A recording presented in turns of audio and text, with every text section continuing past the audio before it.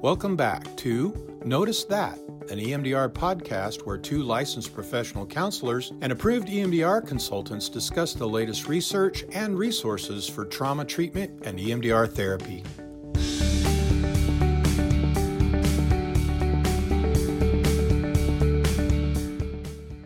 Welcome to Beyond Healing Institute.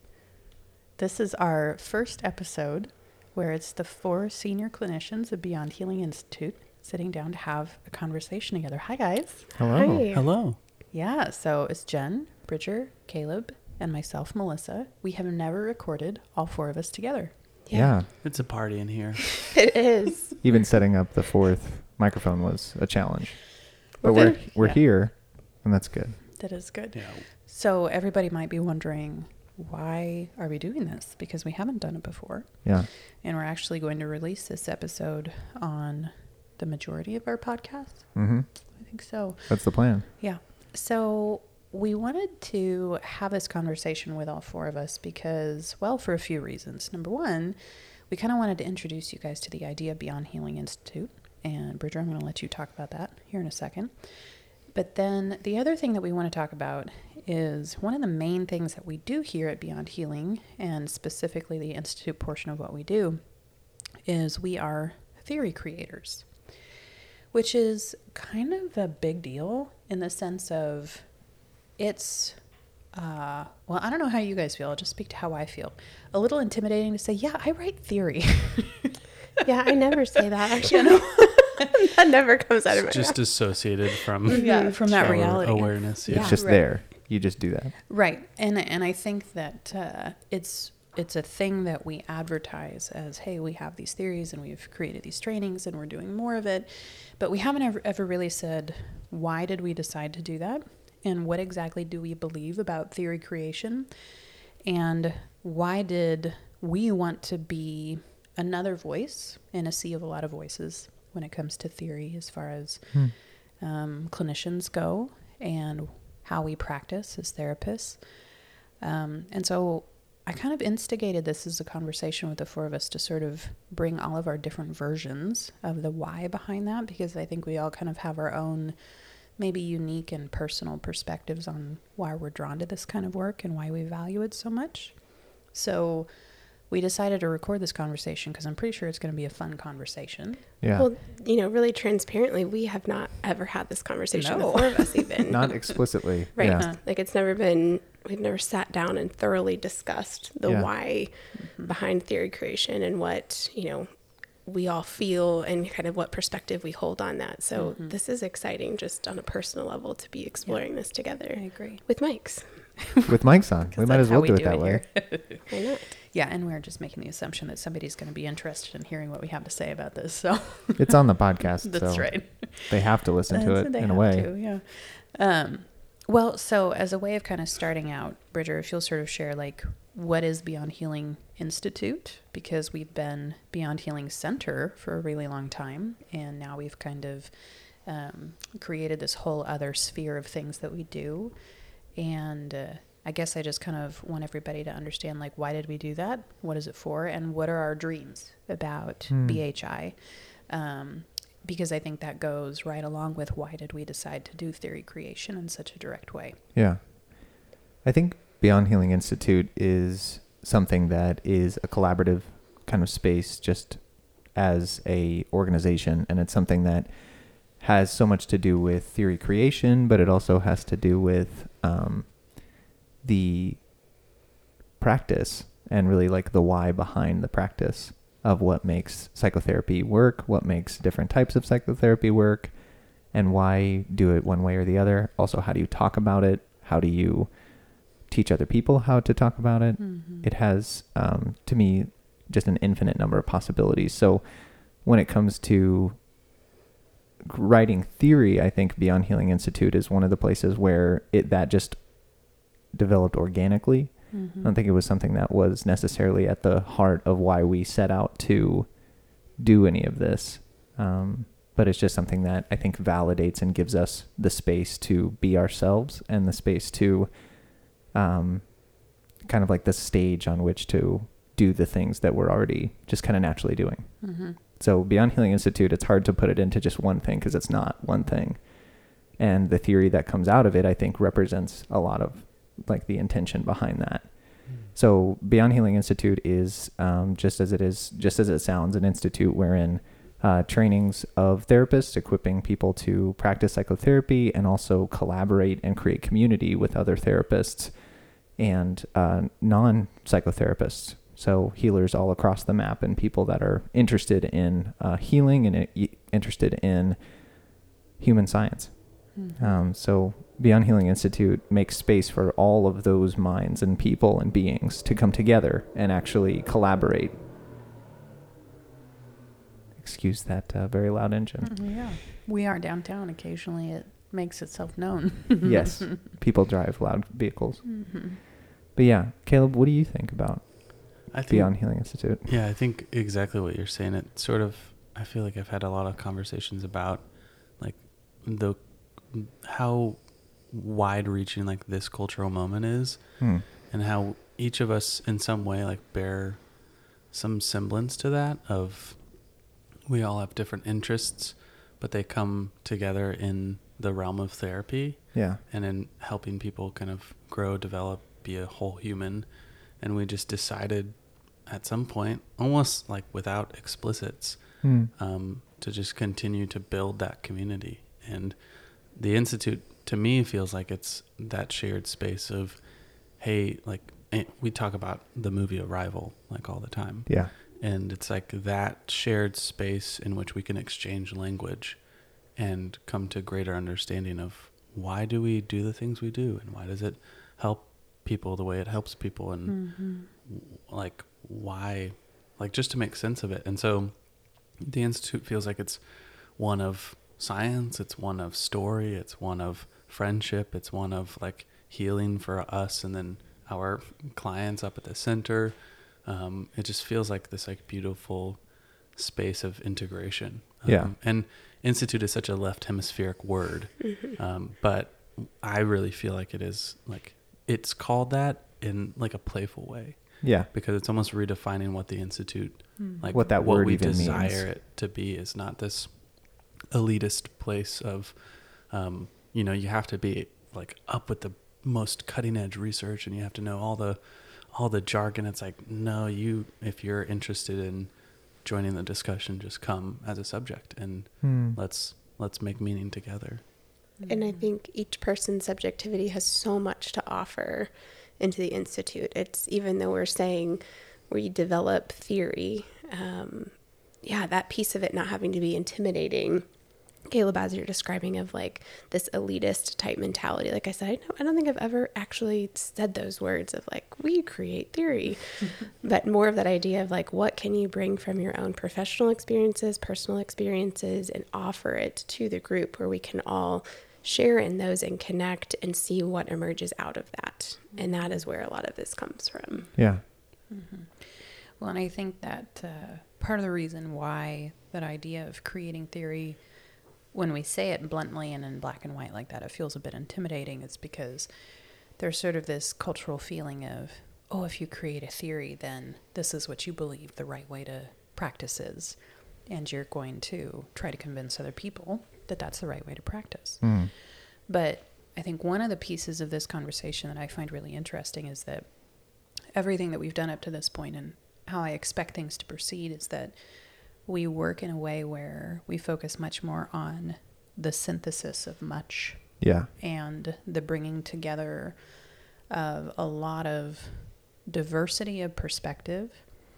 But then we also come to theory with a pretty different understanding of what theory actually is and what it is for than maybe the way that we were originally taught in grad school.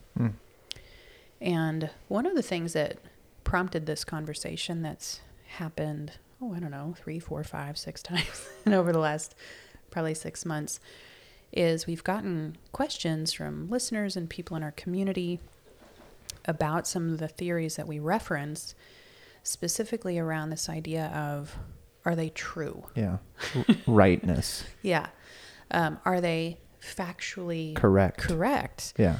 And I think that part of why we feel comfortable sort of engaging in this way with theory and speaking as confidently as we do is because we don't really view it that way. We actually come to theory with a really different understanding of what is theory, and not in a way that seeks to bypass the importance of, fact checking our work. Like, that's not what it's about. But in this way that it almost makes those questions of rightness feel sort of irrelevant to us, and sort of strange to encounter them in this way of, I wonder why this feels so important to people, right? And I think the internet has been unhelpful in this regard, because sometimes there's a lot of clickbaity things floating around out there about theories being debunked. And I'm really curious to kind of hear all of you guys talk about how that feels to you. But I always feel a little funny when somebody says a theory is debunked, because my initial thought is, no, that's the point of theory, is that it evolves. So what you're saying is that something has gotten added to it. That's a good thing. Like, the conversation is continuing, the research is evolving, which is exactly what's supposed to happen with theory. Yeah. And I think in the space of asking whether or not something is debunked or is factually correct or has some type of unquestioning, like, authority. Yeah. I think that puts you into a burden of proof that's just unrealistic and not really what advancing literature is about. Right. This isn't law. Right. This is idea. And it's put forth in an academic way to say, can we actually start to inspect these implications, inspect these hypotheses, and start to see if this actually is helpful to us in making sense of what we're seeing. Oh, but that's a very different way of engaging with academic discourse than the way that most of us were taught in grad school. Yeah. That question of, is this helpful to help us make sense of the phenomenon that we see in clinical work? In grad school, most of us are taught to engage with it as, this is correct, and you're going to cite these correct authority figures in your papers. Yeah. Which is very different. So, yeah. What do you guys think about that? It's very different. Yeah, I don't know. This has come up a couple of times in EBT already, of just like how there's this interesting, like, implicit story about the actual researchers, and that they're like super cutthroat and they all hate each other. And like, they actually, like, to me, I imagine a totally different story. Yeah. In which they're all like sitting around jovially at a table, like writing these papers, referencing each other, like they're like, in a way, so friendly to one another in their papers, like referencing, and even when they disagree, it's like respectful. It's super respectful and generous to to like what the other person is saying. And it's so easy to fall into that. I don't know if it's a consumeristic kind of like paradigm to research, but it's like, this is the best, this is like the greatest, and also like, this tells me, like, this is definitive. And I don't know, maybe it's me as like a 9, and this is like my paradigm, but I've always felt so much more supported in any like reading I've done, of just like holding multiple people's voices like within myself. Yeah. And to not like, looking for the one. Yeah. Like, and we do this with SIP all the time, of like, we introduce a kind of concept, and then we talk about where the theory comes from, and then we like almost immediately say like, but that's not the full picture. And we have to like check with the other people at the quote unquote like imaginary table at our theory. And that just feels like so much more supportive to me.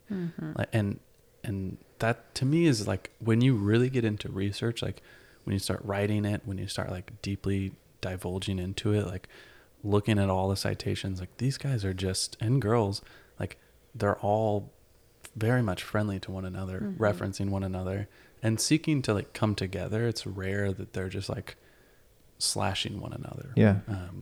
That feels like the outlier to me, at least in my exposure. So yeah, and I think like we're going to do a series or a small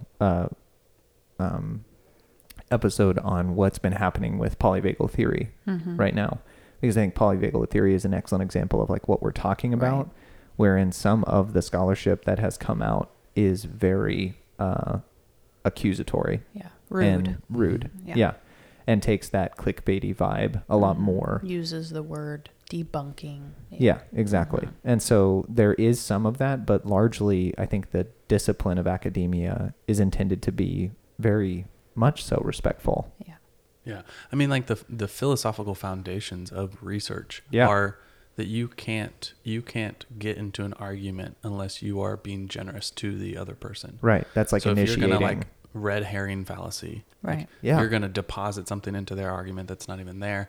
Like you can't, this is like very high level, like, But that's exactly what's philosophy happening of with research. polyvagal theory right now, is Yeah. the red herring fallacy. Right. So we have a good example of that, just because not everybody's going to know what the heck the red herring fallacy means.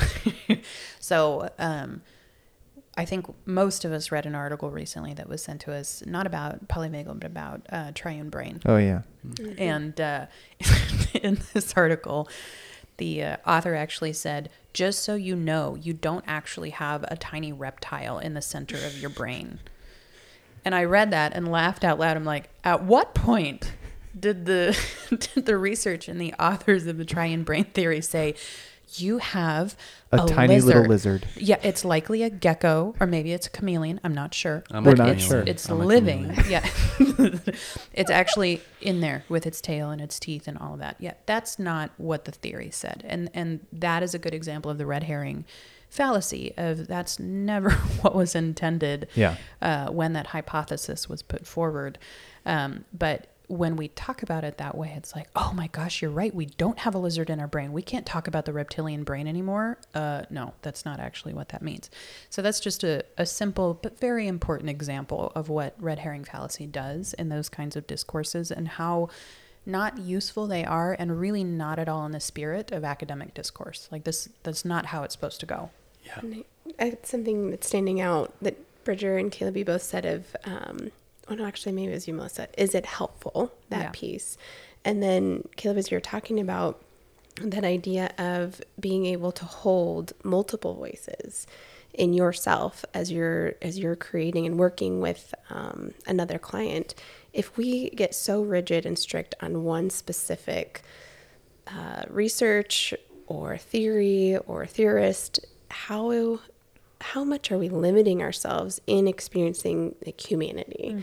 Yeah. And to really look at like we're trying to be inclusive to the human experience. That is so vast and Yes. so diverse You and need so broad. many voices. So many voices from now until forever, Yeah. because it will continue to evolve. Yes. And to stay up with that means not just, limiting or restricting yourself to one single voice. Yeah, and it requires a lot of humility. And Caleb, kind of like you were saying, it's the assumption that everybody has the best intentions. When we put forward a hypothesis or a theory and say, hey, this might be valuable in our consideration of whatever clinical issue we're talking about, we're not taking a stance of this is the end-all be-all, biblical answer to how to be a good human. Yeah. And if you encounter a theory or a theorist or a researcher or an author that takes that position, please be very suspicious. Yeah. They're likely going to try to sell you something. And there's nothing wrong with people, benefiting and profiting from the theories they put forth, because it's a lot of freaking work to be dedicated in that way. But if somebody postures themselves as being the right theory in a vast sea of perspectives, it's pretty safe to be suspicious in that space. Yeah. That's the felt sense to me is the difference between scarcity and abundance. Yeah. Of are we in this place of there's a scarcity around the resources or the exposure, the people that we can reach and the influence we can have, or is it abundantly available, and that's not something that has to become competitive and restrictive, but very inclusive. Yeah, and I think for us, what we are putting together is not a definitive theory. No. It's not even something that claims to be that. And that comes because I think of the disposition that all four of us have.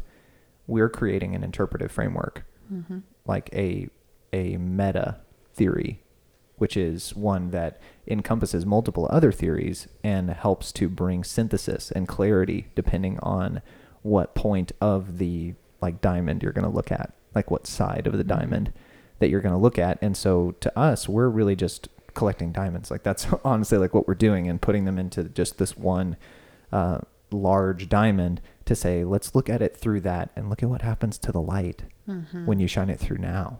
Yeah. Yeah. If I wanted to know the diamond, I would go ask everyone around the circle around the diamond. Yeah.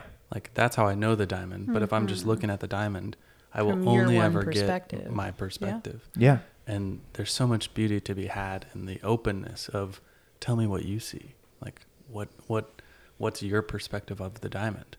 And even like asking how people have seen the diamond across time. Yes. That's like where research is somewhat the most beautiful, is that we can see the transformation of how we as humans have seen this diamond through time. And that's through myth, through research, through many different ways and explorations. Especially psychological theory or just theory of humans. That's something that it's been chasing the same breadcrumb trail for all of humanity. Like, look at all of the different types of myth and literature that records people contemplating what is the human. That's all relevant when you start talking about theory with human beings. Well, and even beyond that, I think that understanding that we've been asking the same questions the whole time, but the progression of the answers is actually how evolution of our species happens. Yeah. Right. So an easy example of that is the way that a culture conceptualizes the self in relation to the other. And when you track the theory of selfhood across time and across cultures, there's so much in common, but there's also this really clear progression of self-awareness and self-understanding. And that is part of how we evolve, because we are in this constant feedback loop between our own self-awareness and our environment, and both inform each other. And so when we, are looking to make sense of where our species is headed, we have to look backwards. Yeah. And we have to understand theory as an ever-evolving myth of humanity. And, that's one of the points that I kind of wanted to make, that I really conceptualize theory as myth. And we have this weird thing in our culture where myth means not true, which is not true. Myth is beyond, is it true or is it not true? It's a way of expressing realities that are incredibly complex. And when we do it in symbolic form and in the form of story and narrative, it communicates so much more than just stating a black and white fact. And I think that what we seek to do here at Beyond Healing is actually a lot about, you said meta-theory and meta-mythology, of this collection of mythological stories about what does it mean to be a human being, and what does it mean to be a healer that works with human beings. And in the enmassing of all of these myths together, we get this incredibly robust pool of symbolism that we get to be supported by as a clinician. So that when we're sitting with a client, those symbols just sort of bubble up and emerge with all of the felt sense, all of the context, all of the information that comes with a good story and with a good symbol that's so much more powerful than just one stated fact. Yeah. And that is really what we seek to do. I don't know how you guys feel about that, but that's how I conceptualize it. Yeah, I just think with that, it holds the potential to be transferred into so many different contexts. Like a single fact is maybe relatable to, a limited number of contexts. When you bring it into story, or you bring it into myth theory, then we can apply that then to an infinite number of situations and contexts. Yeah, which there's a point that we wanted to get to on like the humility of writing theory. And I think, Jen, what you're talking about right now is our intention is that as a theory moves through a context, that it would be changed, that it would be added to, that it would be stretched and pulled and, tried on in that context. Yeah. And what I was thinking is spoken in a different language. Yes, absolutely. Like if I'm struggling to communicate a neuroscience like concept to a client, I'll just say, well, okay, let me just think of a metaphor. Yep. And then they can Or let's get the draw metaphor. It. Yes. Right. And it's like, okay, that's the language you get. Okay, we'll speak that language. Yeah. But it does this sort of like, I hope that every time our theory goes into a new context, it's spoken, but with a different language. That's it. Yeah. Because that kind of symbolism is so much more translatable, right? Like when we're engaging with complex ideas like the neuroscience of the human brain, which anytime somebody says they know for sure something about the human brain, no. But we have a lot of information at this point that gives us really substantial clues as to what is going on. And one of the things that I've read recently about mythology that I just love is myth, in order to be effective at doing what we want a good myth to do, has to do with being believable, not proven, right? Yeah. And there's a big difference between being proven and being believable. To acknowledge that something may or may not be proven, but it is believable, means that we're operating like right on the edge of where science currently is, and allows us to extrapolate a little bit further. If we could only work with the information that we know for sure about the human mind, we're toast, because we don't know that much. Yeah. There's so little that is for sure proven, but there's a lot that's believable based on the evidence that we have. And theory and myth kind of lets us sit right on that edge of where neuroscience is sort of pointing us, saying, we think this is what is happening based on what we've observed up to this point. Yeah. And that question of, is this helpful? Yeah. Like that to me is the ultimate. Caleb, I go back to like what you were saying of the client. Like if I'm sharing something with a client and it doesn't feel like this is actually bringing clarity to what they're describing, I'm not going to continue trying to just nail home like what I wanted to say. No. You don't get it. Yeah. Okay, wait. Let me explain it more. Why are you not getting this? Yeah. Let me give you a book to read about neuroscience right now. Yeah, exactly. Like let's contextualize it to that person and help them understand why this point feels like it will give so much understanding and context to the person, so much insight. And that transfers then into the context of those that we're training or teaching others. Yes. Yeah. Then there's a shared language to pass that on to other clinicians to be able to engage and connect similarly with their clients. Yeah. Yeah. Martin Buber, who's like a philosopher, he wrote the book I and Thou. He has a theory that it basically says like truth is dialogical, not monological. Yes. So truth is discovered not in the monologue where I share my truth and then you accept it. Truth is found in the dialogue where we go back and forth. Yeah. And then what emerges from that dialogue is truth. And I just think that's like a beautiful kind of cross-discipline interpretation of theory and research and science, is that, you know, it's great. And I will like go to bat for neuroscience any day.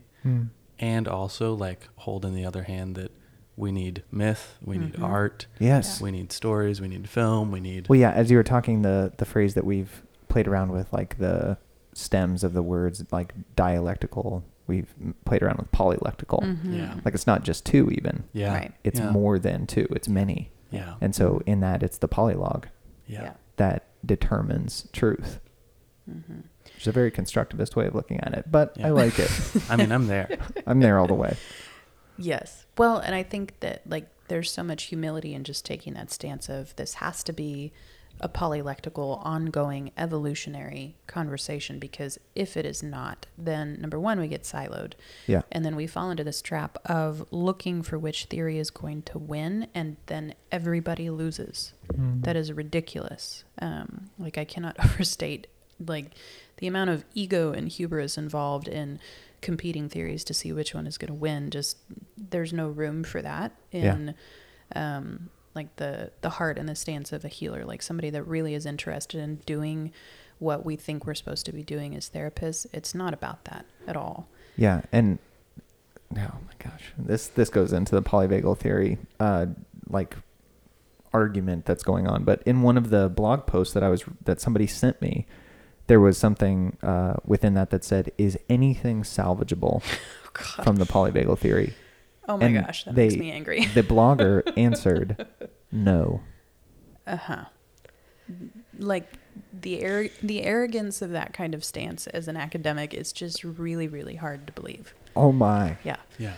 I feel like, and to this like point, like when we do trainings, we'll get this sort of like implicit ghost of competition and rightness Yeah. that sort of comes out in questions. And it has amazed me, and will probably continue to forever amaze me, that when you invite people to say, like, actually, like, this game that we're playing is more fun when we don't care about who's right and wrong. Yes. When Yeah. we don't care about winning, but we just like try out every position.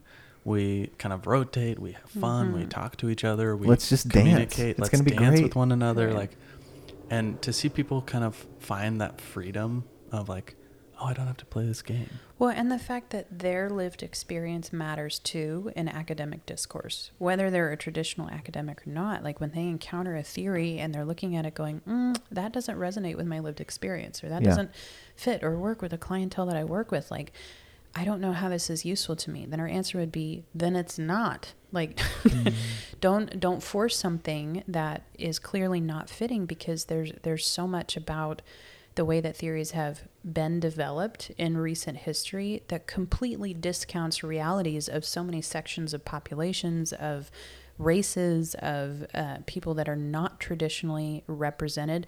I mean, like Caleb, you said, and rightly so, these guys, because the vast majority of theorists over the last several hundred years, and probably longer than that, have been white males, period.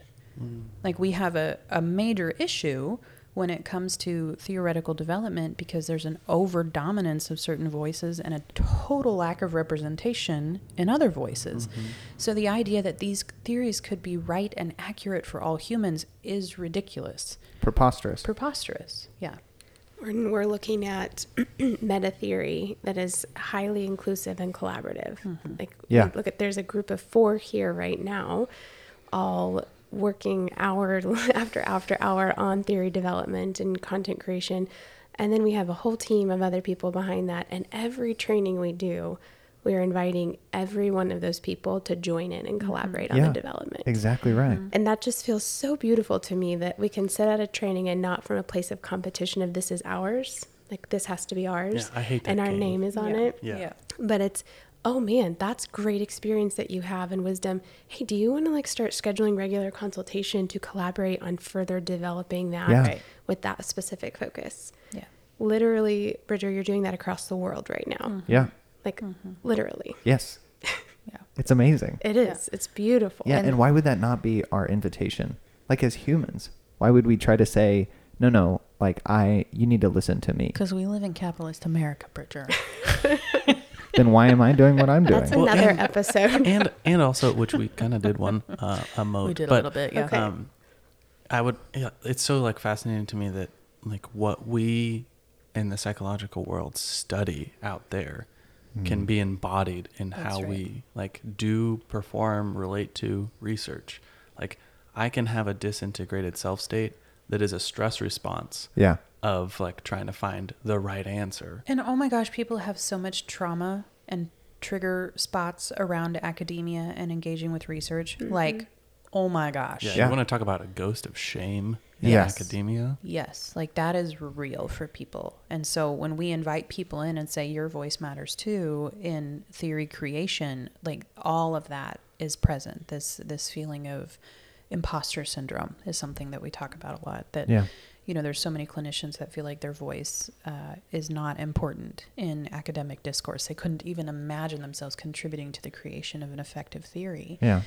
But I think part of the reason why we do it confidently is because of this posturing of we're not ever in a position to say we know for sure that we're right. It's not about being right. No. Yeah. And we're never going to stop reflecting back on our own theories and saying what needs to be adjusted now. There's Yeah. an assumption that it will, right? Not a protectiveness over, oh, no, I can't change anything because I had to be right the first time. Right. There's an assumption that we'll always keep questioning it and adding to it as more information comes. Mm-hmm. I'm so curious to know how people will engage this.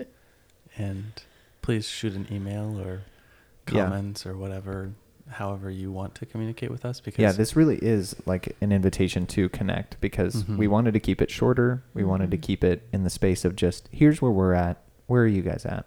Yeah. yeah. What are you thinking? Yeah.